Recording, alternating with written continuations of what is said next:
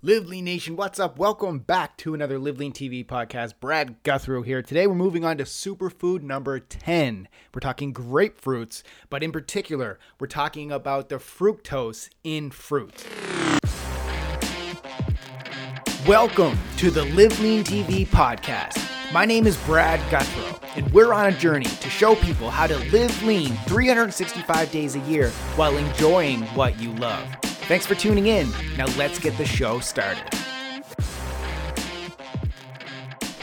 Yes, let's get into it, guys. Grapefruit 101. So grapefruit's an excellent low fructose source of vitamin C. So in today's episode, we're talking about all the fitness and nutrition benefits of grapefruit, but we're also going to dig deeper into fructose in fruit, fructose added to other foods, and why it's not the best source of sugar. So this is day 10 in our 12-day series showcasing the top 12 superfoods to help you with your fitness and nutrition goals. Now, although I don't mention grapefruit all that often, lately I have been incorporating it back into my diet. And it's not that I was avoiding it. I'll be honest, I kind of forgot about it since grapefruit doesn't typically come to mind when you think of delicious fruit. However, I've been digging deeper into the research lately on fructose. So in addition to covering the nutrition benefits of grapefruit, I also want to highlight the benefits of consuming lower fructose fruits. And yes, grapefruit is a low fructose, low glycemic fruit,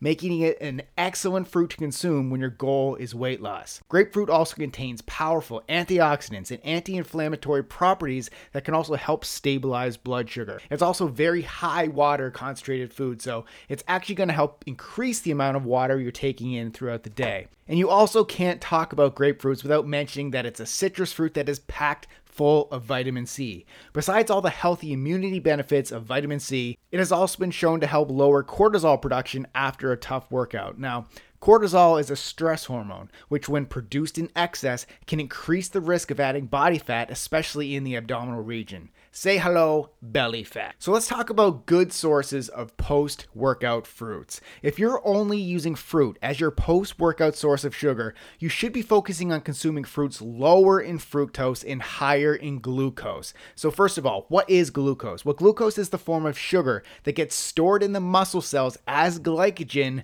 when there is room for it. So when muscle glycogen levels are full, this is when the spillover effect occurs where sugar can be stored as fat. And I've done a lot of videos on this. Next, what is fructose? So fructose is a sugar found in fruit. And since fructose is metabolized in the liver, it does not raise insulin. Therefore, it is not the best source of post-workout sugar. So even though fructose doesn't raise insulin, excessive fructose consumption, especially from eating foods and drinks with added fructose, has been shown to increase the risk of diabetes and the amount of dangerous visceral fat that is found inside the belly by the organs. Now, the liver can turn excessive fructose into fat as well as slowing down your metabolism and fat burning potential. Therefore, it's important to not only look at the glycemic load and the glycemic index of foods, but to also look at the fructose content. So for example, agave is a lower on the glycemic index, however, it has a much higher fructose content. So examples of low fructose and higher glucose fruits include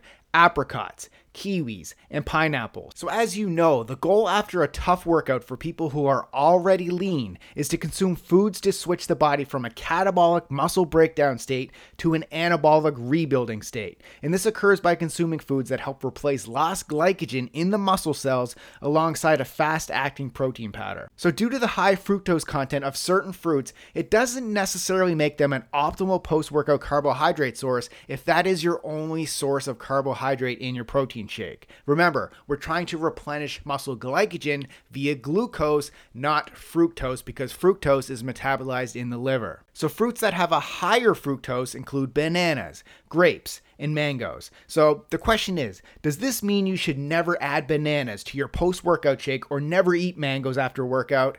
No. So by now, guys, I'm sure you've seen me add bananas to my post-workout protein shake and have also talked about consuming mangoes post-workout. And the reason is this. I also add maple syrup to my post-workout shake, which contains glucose, thus aiding in the replenishment of muscle glycogen. Plus, I'm very active and my body composition has low body fat and higher muscle proportions, meaning that my body can process fructose better. So the question is, should you avoid fructose if you're overweight? Well, when your goal is weight loss, managing the amount of sugar, including fructose, in your diet is super important. When it comes to fructose in soda and fruit juices, yes, avoid all added fructose foods. However, when it comes to fructose in whole fruit, the amount you have depends on, once again, your body composition. So what's your body fat percentage versus your lean muscle mass? Also your activity level, like your training volume. How active are you throughout the day?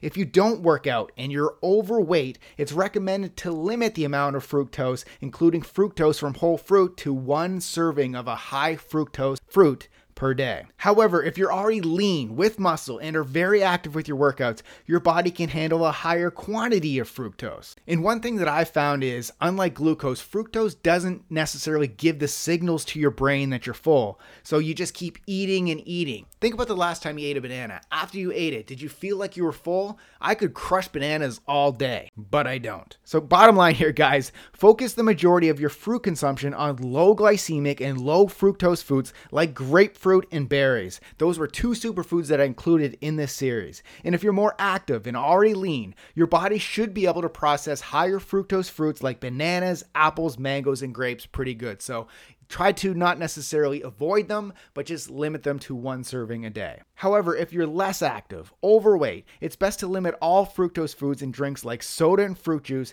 and limit higher fructose fruit to just 1 serving a day. So the next time you're having a fruit craving, guys, reach for a grapefruit and enjoy. And there you go, guys. Come back tomorrow for Fitness Superfood number 11. Thank you so much for listening to the Live Lean TV podcast. It would truly mean the world to me if you go right now and leave a rating and review of this podcast on iTunes. Your words, they help us reach more people and grow our Live Lean mission. Thanks for listening, and keep living lean.